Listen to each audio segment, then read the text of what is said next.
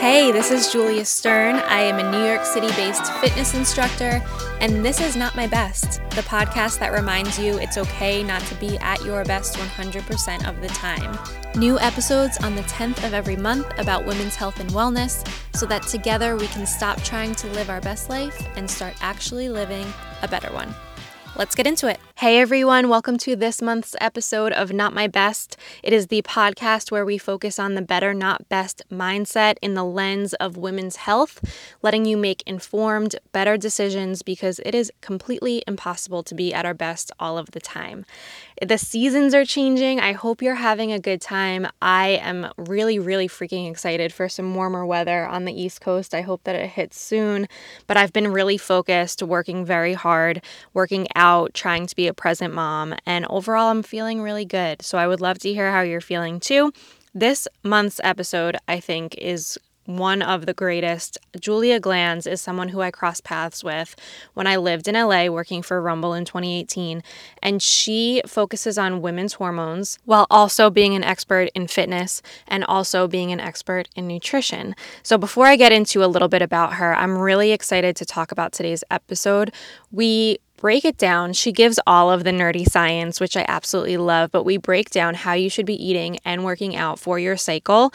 And they're not insanely strict rules, but it will give you things to pay attention to so that you can show your body a little bit more grace, which I think is information that women really need. So Julia is a registered dietitian with her master's degree in nutritional science. She's a certified strength and conditioning specialist, a former college strength and conditioning coach, and a former D1 soccer player. She has an online nutrition practice where she specializes in women's health, and in her practice, she works with clients one-on-one and offers various programs to really help women optimize the key hormones that affect their energy, their metabolism, their body comp through specific nutrition and lifestyle strategies. And then in addition to that, she serves as a consultant to fitness and health professionals and businesses to really create nutrition education via workshops, programs, and social media content. Her reels are next level. If you're not following her, you need to be. She also has an ebook she wrote called A Woman's Guide to Optimizing Health, Hormones, and Metabolism. And on top of all of that, she has a webinar coming up. So I'll put those links into the show notes. I hope you get as much out of this conversation as I did, even up until yesterday when I was feeling really tired and I was noticing things that my body were craving. It fit right into our conversation. So take a listen. And after the episode, I would love if you could rate this podcast and then let me know what you think on social at Julia L. Stern at Not My Best Podcast. I also have a TikTok now. Lord help me. So you can reach me on every social media platform except for Snapchat. I will never give in to that one. And I'm excited to hear what you think. Before we get started, a shout out to Rookie Wellness. I am obsessed. We are out of their protein yet again, and I need to send an email to get more sent to us because I love it. Andy loves it. And they really focus on the basis of this podcast, which is if you're not an expert in wellness, Rookie will help you become one. Everyone is a rookie at some point, and it's the perfect first step to get started and own your health. So you can use my code Julia, Julia. The link is in the show notes. It's also in the bio of my Instagram. And here's today's episode. All right. So thank you so much for coming on and chatting with me. When I first started doing the topics that I wanted to talk about on my podcast, you were one of the first people that came to mind because you are so incredible in the sense that you have the fitness background, but you also have the nutrition background. And so you work together and then kind of put a twist on it to optimize women's health. So I think it's really cool how you take both sides of it and just make it very specific to women and how to be taking care of yourself for hormones and also lifting weights and working out and how all of that plays with each other. So anyway, all that to say, hi, Julia. Thank you for coming on today. Hi, Julia. I'm so happy to be here, and thank you for that. I'm honored. Yeah. So tell me and also everyone else a little bit just about your background. What came first for you? Was it the fitness piece or the nutrition piece? Great question. It was both. Oh, cool. Literally since I was 14 years old, I'm like, I want to be a nutritionist and trainer. Of course, had no idea what that looked like at the time, but through my own journey of getting into the weight room because I played soccer my whole life, but was never the fastest or fittest or strongest. I was actually the most out of shape person. And my coach called me out in front of my whole team one game and was like, Julia, if you continue to do what you're doing, your soccer career is going to be done. And from that, and he was referring to my lack of fitness. So from that point on, I spent every day in the gym working on my fitness. And when you're that out of shape, anything works. So I quickly saw results. And when you're that young too, I quickly saw results and was just became obsessed with all things training and using nutrition to support my performance on the field. And when I got into college, I was introduced to strength and conditioning and the weight room and just became obsessed and in love then. So I knew I wanted to be a college strength coach and also wanted to be a dietitian, but I took chem and bio during my sophomore year of college during season because I played soccer at Arizona, and I was just honestly about to fail both. One, because I just didn't see the value in taking those classes at that time of life. And I was just like, I don't want to be a doctor. I don't need these classes. Anyway, fast forward after college, I went back to take all of the sciences classes again because I went back to school to get my master's to become a registered dietitian. So it's something I've always wanted to do at a young age. And yeah, like you said, now I just merge them together to support women to optimize their health, their hormones, and their metabolism. Yeah, because I feel like there's a bunch of different pieces to it, even looking at it through the lens of like me personally. Like, so I have the fitness piece. I obviously am a trainer. And then going through postpartum and weight loss and really trying to optimize my hormones, which were totally out of whack. There's so much noise, like we were just saying before we started recording, and there's so many mixed messages coming at you. And it's like, okay, I'm getting all of these messages from diet culture, which is really not focused on my nutrition and how to fuel my body, but I need to be fueled for these workouts. So how do I know that I'm eating appropriately for that? And then I can't just focus on eating for the workout piece because there's also hormones and my body, which is changing with like all of this stuff that's going on internally. So I really like how I feel like you're three separate specialists into one because you have all that knowledge. So I think that's super rare because even if you meet with a dietitian who's going to talk to you about how to optimize your brain health and your gut health and your hormones, they might not have that fitness background, which when you're lifting heavy weight, you really need to make sure you're eating to support that.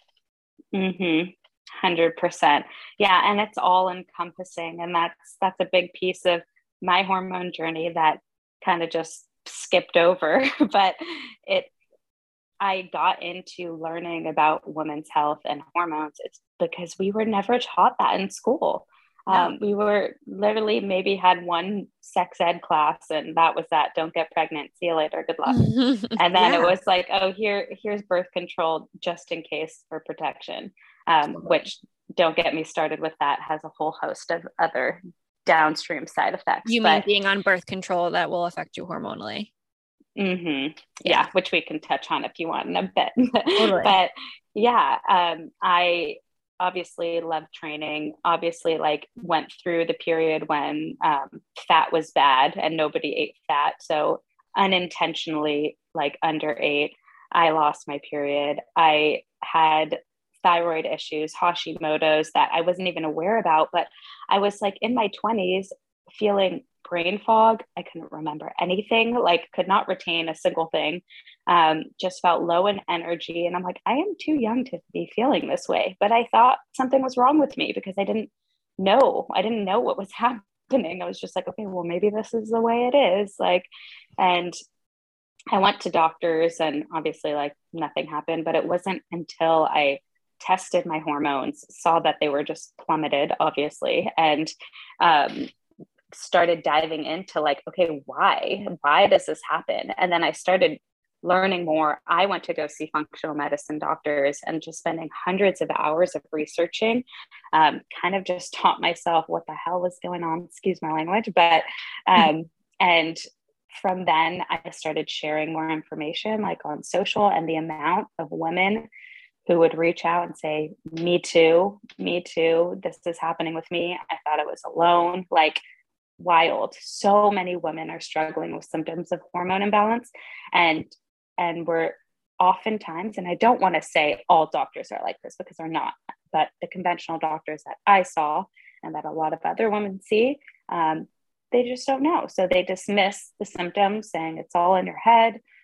Here's birth control. This will help balance your hormones. Oh, you have PCS. Here's the pill. Like, I mean, it's a lot. I mean, no, it is a lot, but lonely. it's so true. I think there needs to be, I love truly Western medicine. I'm not a like totally anti-doctor, anti-hospital person. I really do support science. However, I think I really saw it when after I had a baby, which, by the way, like what you're talking about doesn't even have anything to do with pregnancy and postpartums, and that whole hormonal imbalance can exist before you even have kids, after you have kids, and all of these symptoms can come with it. Forget about what you go through after you like give birth, which is a whole different thing.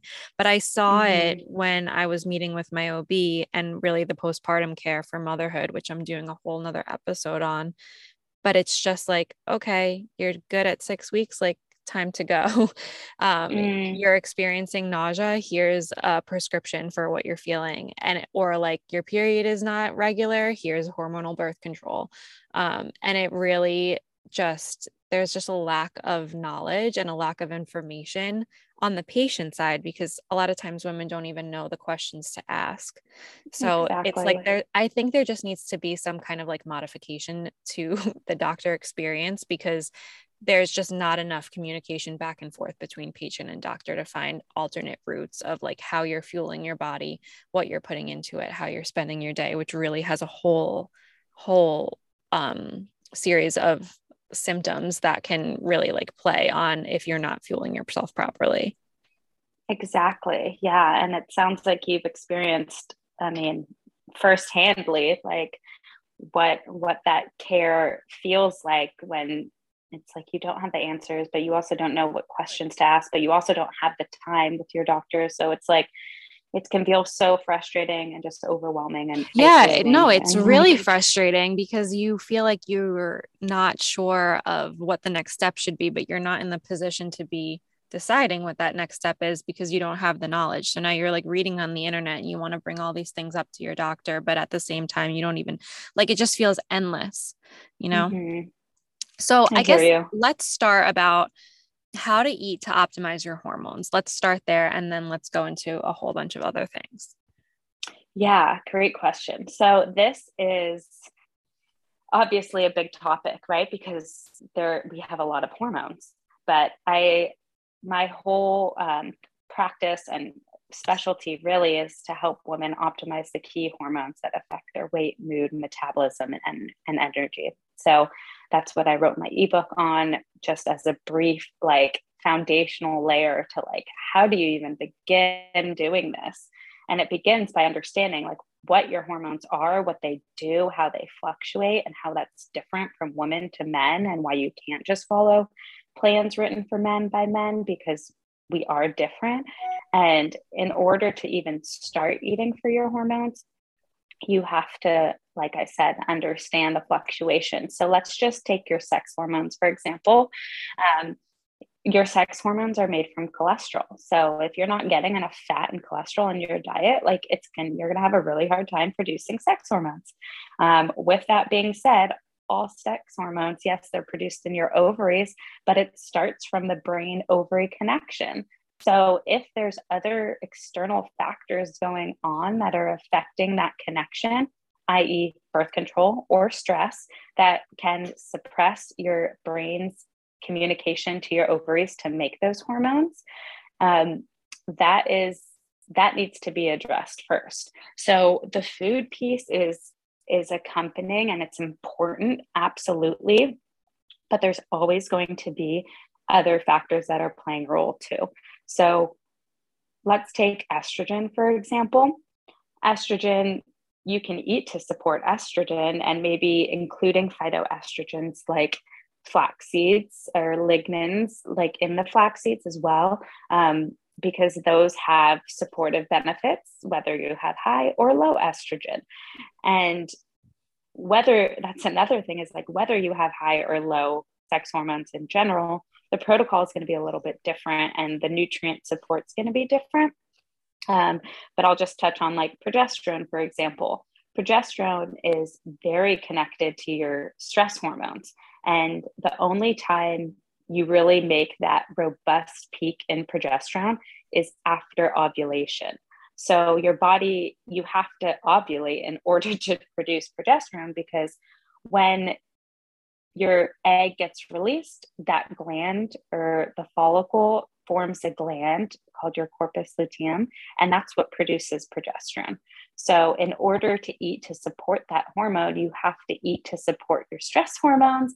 And what that could look like is maybe some vitamin C and foods with vitamin B6 as well. Those can be supportive. Again, like I said, other factors will always play a role.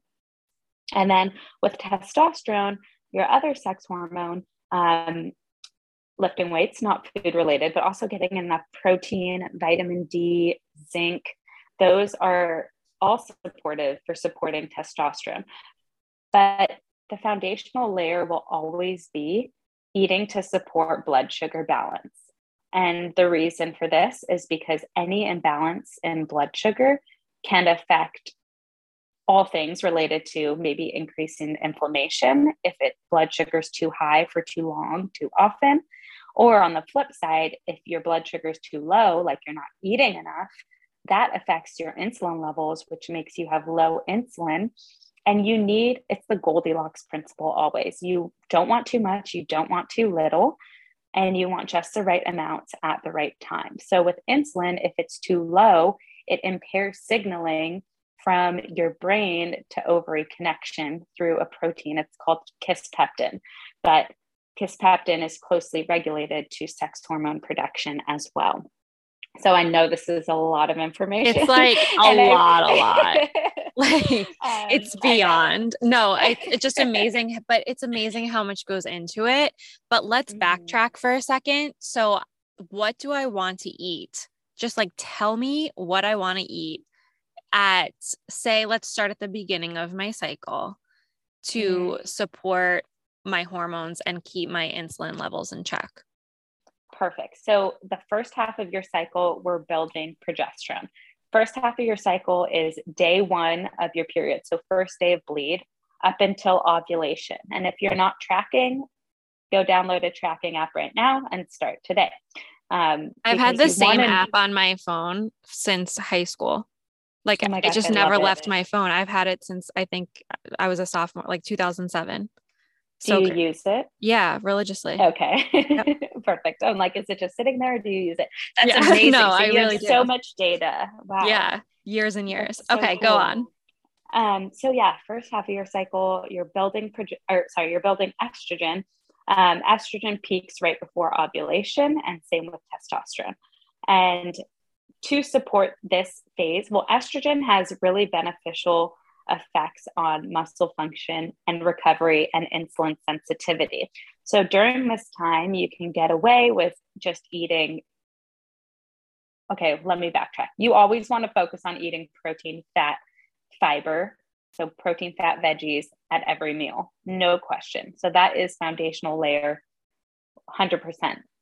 You can just stick with that during your follicular phase, so that first half of your cycle, and support estrogen as well. You also want to support your gut too. So protein, fat, and fiber at each meal.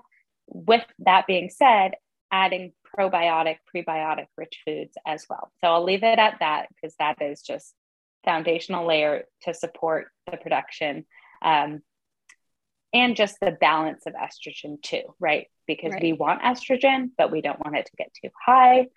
So we want to make sure your body's eliminating it and metabolizing it.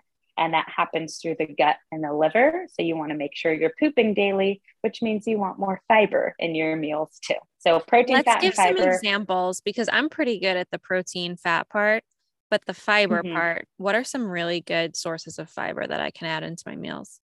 all your veggies, specifically cruciferous veggies, are just my favorite, and not like my favorite. Well, they are actually, but my favorite to recommend because they are just powerhouses. They contain the fiber, they contain the micronutrients, and they contain compounds to support that estrogen metabolism as well. So cruciferous veggies are broccoli, Brussels sprouts, broccoli sprouts, kale, bok choy. I mean, there's a bunch. So Got it. I'm into it. Okay. And so first half, I'm eating my veggies. I'm eating my protein. I'm eating my healthy fats like avocado, like nut butters. Are we talking nut butters? Yeah, that can absolutely play a role. Nut butters. You said avocado, olives, healthy fats like from wild caught salmon, sardines, if you're open to that. So yeah, all sources of healthy fats fit in there as well. Super supportive to include is chia seeds too, because that gives you the healthy fat source and fiber as well. So I love incorporating chia seeds into smoothies. It's just super easy, or even like a chia seed pudding as well. So those are foundational pieces for your follicular phase, first half of your cycle. And another thing to mention is estrogen has like supports your body's satiety response as well. So you may also experience you're not as hungry in the first half of your cycle in comparison to the second half of your cycle, specifically that last week of your period. Wait, that's crazy. Well, obviously it's pretty well known, but leading up to my period, I'm always starving. And the day that I get my period or the second day of my cycle, I never feel like eating. I'm like never hungry. Exactly. And that is not 100%, but very well connected to the production of estrogen in the first half, which promotes satiety. And then progesterone, on the other hand, which we'll talk about, could often lead to those feelings of cravings as well. Interesting. Not okay. directly, so how does but yeah, we'll touch on that. Yeah, no, that's amazing. So how does this translate into the second half of my cycle? So now I'm in that first half, I'm eating my cruciferous veggies, I'm eating my protein, my healthy fats. Second half, last 2 weeks, what am I eating? Perfect. So you're really just going to take everything you're doing in the first half of your cycle and continue doing it. And then you are also going to make sure you are eating at consistent meal times during the second half of your cycle. And you want to incorporate those fiber rich carbohydrate, whole food sources of carbs at each meal as well. And the reason for this is because the second half of your cycle, we're focusing on building progesterone, right? Like I mentioned earlier, you release your egg, your body and ovaries are now making a corpus luteum. And this corpus luteum is a gland that produces progesterone. And we want progesterone because it is our anti-anxiety hormone that also helps with sleep. So if we don't have robust progesterone production, we can experience anxiety, we can experience insomnia. So we just want to make sure we're supporting that during the second half of your cycle. So making sure you have consistent meal times and also incorporating carbohydrates, because like I touched on earlier, we want that spike in insulin, not a spike, but we want insulin to be present because insulin influences your body's brain to ovary connection to support your sex hormones. So we want to make sure carbohydrates are included during that second half of your cycle. One, for that purpose, but two, because like you said, you do experience higher hunger because after ovulation, your body temperature and energy demands increase. So you are going to feel a little bit hungry. So you want to make sure you're eating appropriately to nourish your body so you're satiated and satisfied at each meal. Okay, so let's talk about a few different things. This is all wildly helpful. I guess the first is to talk about the types of carbs that are great for you, because you've already answered the question, which I knew the answer to, but I really wanted to touch on in this episode, which is, are carbs bad for you? Which no, they're not. And low carb diets are really not the answer. But I think people, for whatever reason, there's this stigma against carbs. Let's talk about the types of carbs that they should be eating. Yeah. And so a low carb approach can be beneficial for people just like keto can be beneficial for a certain population, right? It's nuanced and it is very dependent on your individual needs. But for the purpose of supporting your hormones during your cycling phase of life, so postmenopause is a different story, but during the years, your reproductive years, where you are cycling, experiencing a period, ovulating, building progesterone, etc., you do want to incorporate carbohydrates during your luteal phase, that second half of your cycle. And carbohydrates are your main fuel source for high intensity exercise, period. So if you're not incorporating carbohydrates, especially as a woman, you're going to feel more inflamed. You're going to not be able to get the most out of your workouts or recovery. And you're honestly just going to feel like crap, probably. So, and I think that individualized point, no, definitely. I think the individualized point is a really great point because some of these diets are beneficial for certain individuals depending on where they are at and what their needs are. But saying that is one thing. The best way to get individualized, and correct me if I'm wrong, feedback and decide which type of diet is best for you is getting your blood work done and meeting with a registered dietitian. Is that correct? Of course, that is always going to be the fastest approach and very supportive. And it will always also come down to trial and error to see what works best for your individual body, right? The testing and the dietitian, and I'm saying this, I work with clients, of course, every day, but it always comes down to what works best for you. And the doctor, the dietitian is always there to guide you in the right direction and help you get there faster. But it sometimes takes time, and you can follow an approach. And that's why I love getting, whether it's blood work or I use the Dutch test, which is a dried urine test for comprehensive hormones. And what this does is tell us your estrogen, your progesterone, testosterone, cortisol, which we haven't talked about much, but that's your stress hormone. And it tells you how your body is producing these hormones and how it's breaking down these hormones. So then you can then use targeted, whether it's nutrition, lifestyle, or supplements to support your body individually based off what you need specifically. And then, blood work for your insulin levels, thyroid, blood sugar is also super helpful to understand as well. Testing and working with someone can obviously be very supportive.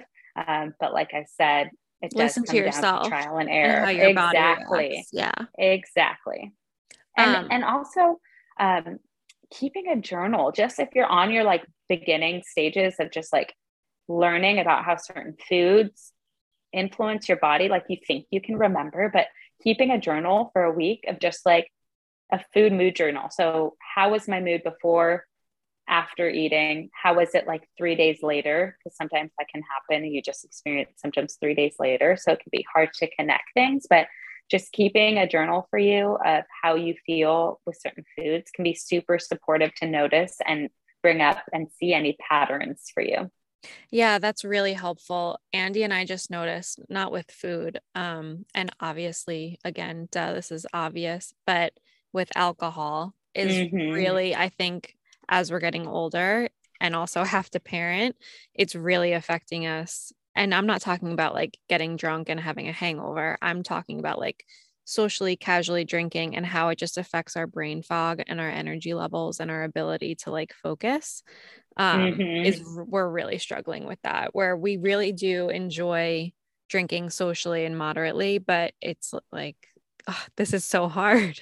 I know. And I know you love your wine too. You're like me. Yeah. So it's honestly depressing because it's like, you want to enjoy your glass of wine, but feeling how that one influences your sleep. I'm not sure if you use anything to track your sleep, but I have an Oura ring, and seeing how elevated my heart rate is and how disrupted like my REM sleep is after even just having a couple glasses of wine. I'm just like, why do you have to do this? But it's really your body working.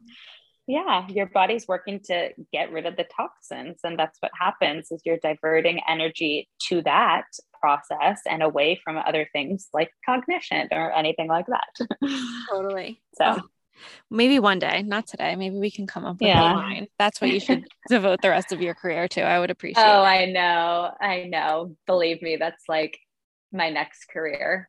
Maybe Yeah. wine and charcuterie board making. I love a Going to good be my charcuterie dream board. goal. Yeah, I know. But in the meantime, let's go back. We were talking about carbs. So, and then we got sidetracked. Good sources of carbs that will really fuel your body without spiking your insulin levels. Yes. Whole food sources of carbohydrates always paired with a protein. It could be that simple. So potatoes, it could be rice, it could be quinoa, it could be amaranth. And I always say that word wrong. Amaranth. Sorry to anyone who's like, that's not how you say it, but I have trouble with that one. Oats, gluten-free and sprouted grains are great sources. And yeah, I mean, that was a lot. That Yeah. And what is the reasoning for pairing it with a protein? Yeah. So you want to pair your carbohydrates with protein. One, it's more satiating. Protein actually activates certain hormones in your body that shut off hunger. So that's important. And two, it slows down the spike of blood sugar when those carbohydrates are broken down. So carbohydrates break down in your body, and as a result, increases your blood sugar, which is a natural process. But we want to keep those blood sugars as like, think about it as like a slow wave versus like a peak and valley. And including carbohydrates with protein can help support promoting those waves instead of peaks and valleys. And this has, I mean, everyone has experienced this. You eat something very high in carbohydrates or high in sugar. Then you crash. Great. And the reason you crash is because your body overcorrects. When you have a high spike in blood sugar quickly, your body produces a lot of insulin, which is your storage hormone that brings that blood sugar into your cells. But what happens when you have too much too soon, too quick without protein, you release a lot of insulin and it brings in too much blood sugar. So then you actually have a period of like hypoglycemia, so low blood sugar. And when you experience that low blood sugar, you experience, oh, I need to eat I need more sweets. I need carbs. I need something to give me more energy, because you have that crash and dip in energy. So just something to be aware of. Just always include protein with carbs, and it can be that simple. That's really interesting. And it reminded me of something, and I'm curious of your take on it. I always eat more carbs and just more in general, and have more cravings when I'm tired. Mm-hmm. Right? 100%. Does that make sense? Because it kind of sounded like what you were just describing. But like if I had a bad night's sleep, I'm exhausted, I need something to pick my blood sugar up. So I'm doing it with something that's probably not good for me. And then I crash again, and then I have another craving, and then I eat something else that's really repeat. Yeah, exactly. And the reason for that is because lack of sleep actually has been shown to decrease satiety hormones. So decrease leptin, increase ghrelin, hunger hormone, and imbalance blood sugar. So it's a triple whammy of you just wanting foods that are going to give you energy. Awesome. Fantastic. I mean, which your body's very smart. Yeah. And obviously sleep is so important, but I have struggled with sleep having a newborn and now a toddler. She's finally sleeping, thank God, but she wasn't in the beginning. And it was like so hard because I wasn't getting sleep, but I'm also trying to lose weight and eat healthy. And I was just, oh my God, a nightmare. It is so but if hard. You can get the sleep, it is very important, and it really affects your diet the next day and how you're feeling, amongst so many other things. Exactly. So prioritizing sleep, of course, as a new mom, I mean, it's like don't worry about that. You're being a mom and doing the best you can, and that's what you can do. And it's a beautiful period of life that's very hard as well. But after that, when you can get the sleep, prioritizing that. And I know with kids as well, and I don't have kids, I work with a lot of women who do. I know you want, that time after you put your kids down to, relax and have your time alone. Prioritizing that is so important, and prioritizing your sleep is so important. So just finding what works best for you And it can Yeah. shift throughout the I week, feel but like, just yeah, I feel like me and Andy kind of pick days where like we're like, okay, this is our night to stay up late because we have a second to ourselves and we can sit down and eat and watch something on Netflix. And then there are other nights that we're in bed by like 9:30 because we just have to catch up on sleep. exactly. Beautiful. Okay, so that was really, really helpful. Eating for my cycle, adding in carbs in the second half. And by the way, I just want to clarify that doesn't mean not eating carbs in the first half, right? Exactly. So you can have carbs at all times. What I'm saying is just don't forget them in the second half of your cycle because you will experience um, those cravings, the lack of satiety, etc. In the first half of your cycle, since you are building estrogen, you can get away with a lower carbohydrate approach. That being said, if you are someone who trains consistently and you're lifting weights and you have a consistent workout routine, you're going to want carbs. So make sure you have that around your workouts as well. Yeah, which brings me into my next question, which is really about portion size and what your thoughts are on counting macros.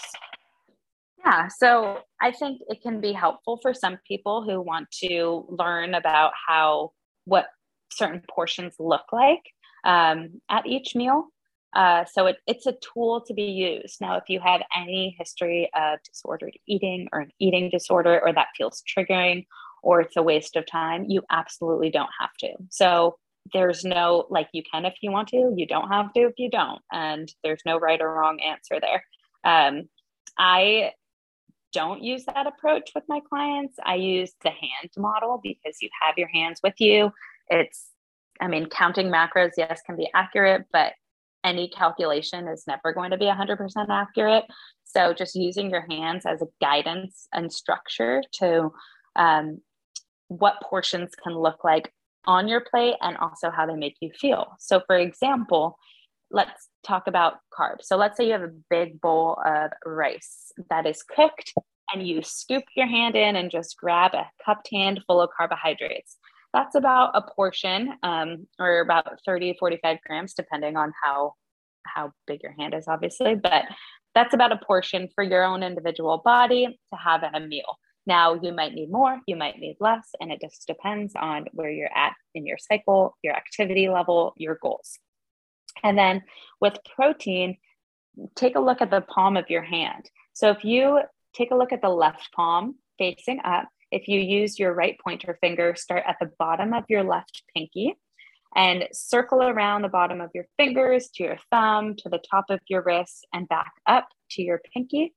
And then flip your hand over awkwardly to the side to where your thumb is facing down. And that thickness, that's about a portion size of protein for you. I wish that you could see me sitting here, like trying to follow your directions, tracing my hand. Was that too fast? No, Did you get I got it? You just have to trace your palm in a circle and then flip your hand over. Exactly. So the circumference of your palm and thickness is about the portion size of protein for your body. And for animal protein and tofu and tempeh, that's about 30 grams of protein, or about 4 to 6 ounces, depending, of course, on the size of your hand, etc. Cool. So that's protein and carbs. Fat gets a little bit tricky because you have your nuts, seeds, avocado, you have your whole food sources, and you have your oils and stuff. So just with oils, it's about a tablespoon or 2, which is about 14 to 30 grams. And then other fat sources will depend too. So to answer your question, when it comes to macros, you can, if you want to. You absolutely don't have to. Just start by incorporating a balanced plate with protein, fat, fiber, and carbohydrates. And you can use your hands as portions as a start and adjust from there depending on how you feel individually.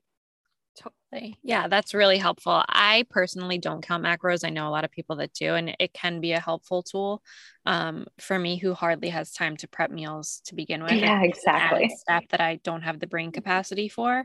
But that's interesting. Yeah, I've used the the hand model before. I've used weighted scales, and I've just used kind of like what makes me feel good, depending on where I am in my life and where I am in my fitness phase and what my goals are. I think, is that a fair thing that you do with a lot of your clients as well?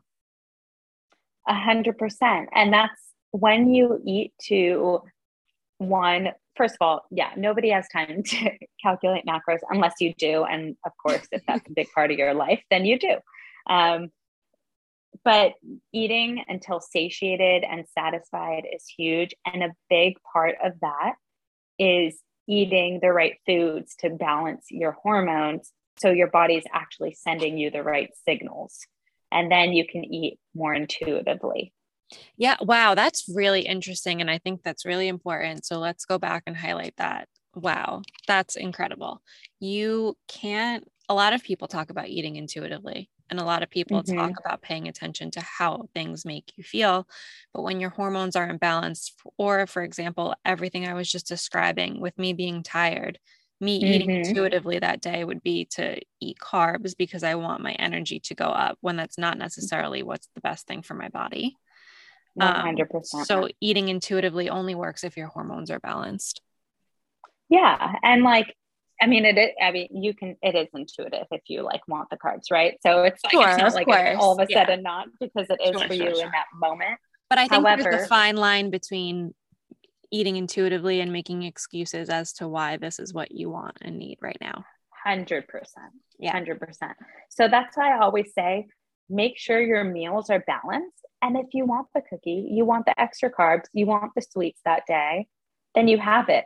But you're not going to over consume those sweets because you are like physically hungry and want them after you've had a nice balanced meal before. So it auto regulates for you when you nourish your body appropriately.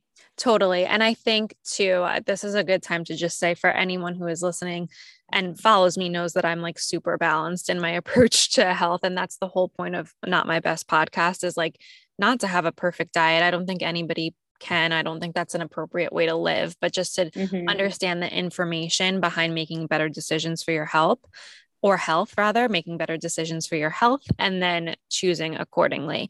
I'm a big proponent. I ate brownies this weekend. I had wine all last week. So like, it really is just about the phase of life you're in and doing what you want to do, but having that information to make you feel your best. Exactly. And I know it seems overwhelming at first and you're like, how do I do this? But just one meal at a time. Just start with one meal at a time. Do I have protein? Do I have carbs? Do I have veggies? Beautiful. Am I cooking with healthy sources of fats? Beautiful. Am I including healthy sources of fats? If you're not cooking with them, just ask yourself those questions at each meal and start from there. And you'll really start to see a big shift in how you feel. Yeah. So a few more questions, which I think will be really helpful. The first one is meal prep tips. Like, I personally have no time. I've found a few things that work for me, but I'm curious to hear what you have to say in regarding to make sure that you have those meals waiting for you, because when it's time for me to cook, it's just not happening. I'm grabbing whatever I see first. 100%. And you are not alone with that. No question. So something that I have found to be super helpful is to batch prep. And it's not making specific meals. It's just like, okay, what proteins am I having for this week? Or even just go 3 days at a time, 3 or 4 days at a time. So, okay, let's go, I don't know, chicken and salmon, just throwing something out there. So you're going to batch prep those chicken and salmon for 3 days. You just throw it in the oven. As it's cooking in the oven, you're either going to chop veggies or you can buy frozen veggies, which is just as nutritious. So that's what I do. I don't have, if I buy fresh veggies, they will see the garbage can in 3 days. Exactly. I need to buy frozen so that I have it when it's ready for me to cook it. Exactly. And that's like the biggest hack too. And also like frozen, like Trader Joe's is great for this. They have frozen chicken breasts or whatever. So you just take it out, thaw it, whatever. So that's important too. It's just like buying frozen for things that you know can be quick and grab that won't go to waste too. And then same like with grains. So let's say, I don't know, you have overnight oats for breakfast in the morning. You can prep that the night before, or you can prep for a few days. So doing or cooking grains all together, making a big thing of rice or quinoa for a few days. Prepping salads so you have the base. So you have your greens. I don't know, maybe you throw in some carrots that are already pre-chopped. Pre-chopping or buying pre-chopped veggies can be helpful too. So doing those things and not putting too much pressure on yourself to make these elaborate meals is huge. And use spices, use sauces to flavor it up. That way you may be eating a chicken breast, but you can flavor it up in different ways so it feels different and tastes different. So you're not eating the same thing over and over again if that's not something you want. Batch prepping is interesting because I normally do the meal thing. And I think maybe having that in my fridge that I can just pair them together at meal times will also save a ton. And it will also help me cook for Presley because right now she's in a super picky phase. And it's hard for me to make the same exact meals that I'm eating for her. But if I have the different ingredients, the meals batched and ready, she might eat them separately as long as they're not touching each other. Yeah. Make them separate for Presley. Yeah, exactly. So that could be a helpful tip. And also meals can be as well, right? So like, I don't know, meal prep fajita or taco bowl. So then you cook like whether it's, steak or quinoa, you cook that and portion it out for yourself in like a glass lock container. You put your frozen fajita veggies as well, that are either thawed out or cooked and left in the fridge. And then whether it's maybe a cassava flour tortilla with it as well to wrap it up. So you can have tacos or burrito. I don't know, whatever. Yeah, there's a million different all sounds options, delicious. Yeah. And you can just kind of pair it that way. So you have the variety, but it's all ready for you. You just like grab. And then you can even do a mix of both, prep your meals and have batch prep. And just see what works best for you, because ultimately that's going to be the thing. And most important thing to help you stay consistent. Yeah, totally. You mentioned overnight oats. Out of curiosity, what's a good source of protein to eat with overnight oats?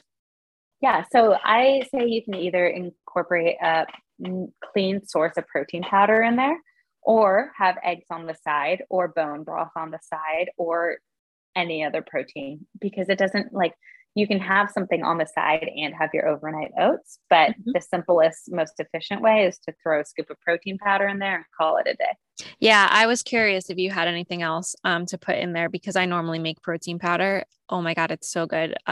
Oats, almond milk, chocolate protein powder, and blueberries, and let it sit overnight. It's phenomenal. Very, very good. I'm drooling. Yeah. That sounds so good. Okay, so let's move on really quickly before we wrap. I want to talk about working out. So you mentioned the first half of your cycle versus the second half, and when you can lift heavier weights. Let's talk about that for a second. Perfect. Yes. So let me preface this and say you can do all things at all times. The human body is absolutely incredible, and some people don't have, like, as an athlete, you can't control when you're, going to compete or anything like that. So just know that your body is incapable of doing anything. That being said, from a longevity standpoint and feeling, for the average person who's working all day, squeezing in their workouts, has a family, has other life stressors, there is a way to cycle sync your workouts to give you the most out of your workouts while also not making you feel burnt out and exhausted. So that being said, first half of your cycle, like I mentioned, estrogen has beneficial effects on muscle function and recovery. So using that to your advantage to lift heavy is an awesome time to build muscle, recover, and get in those high intensity workouts. And you can use that testosterone peak right before ovulation to your advantage as well with the heavy lifting.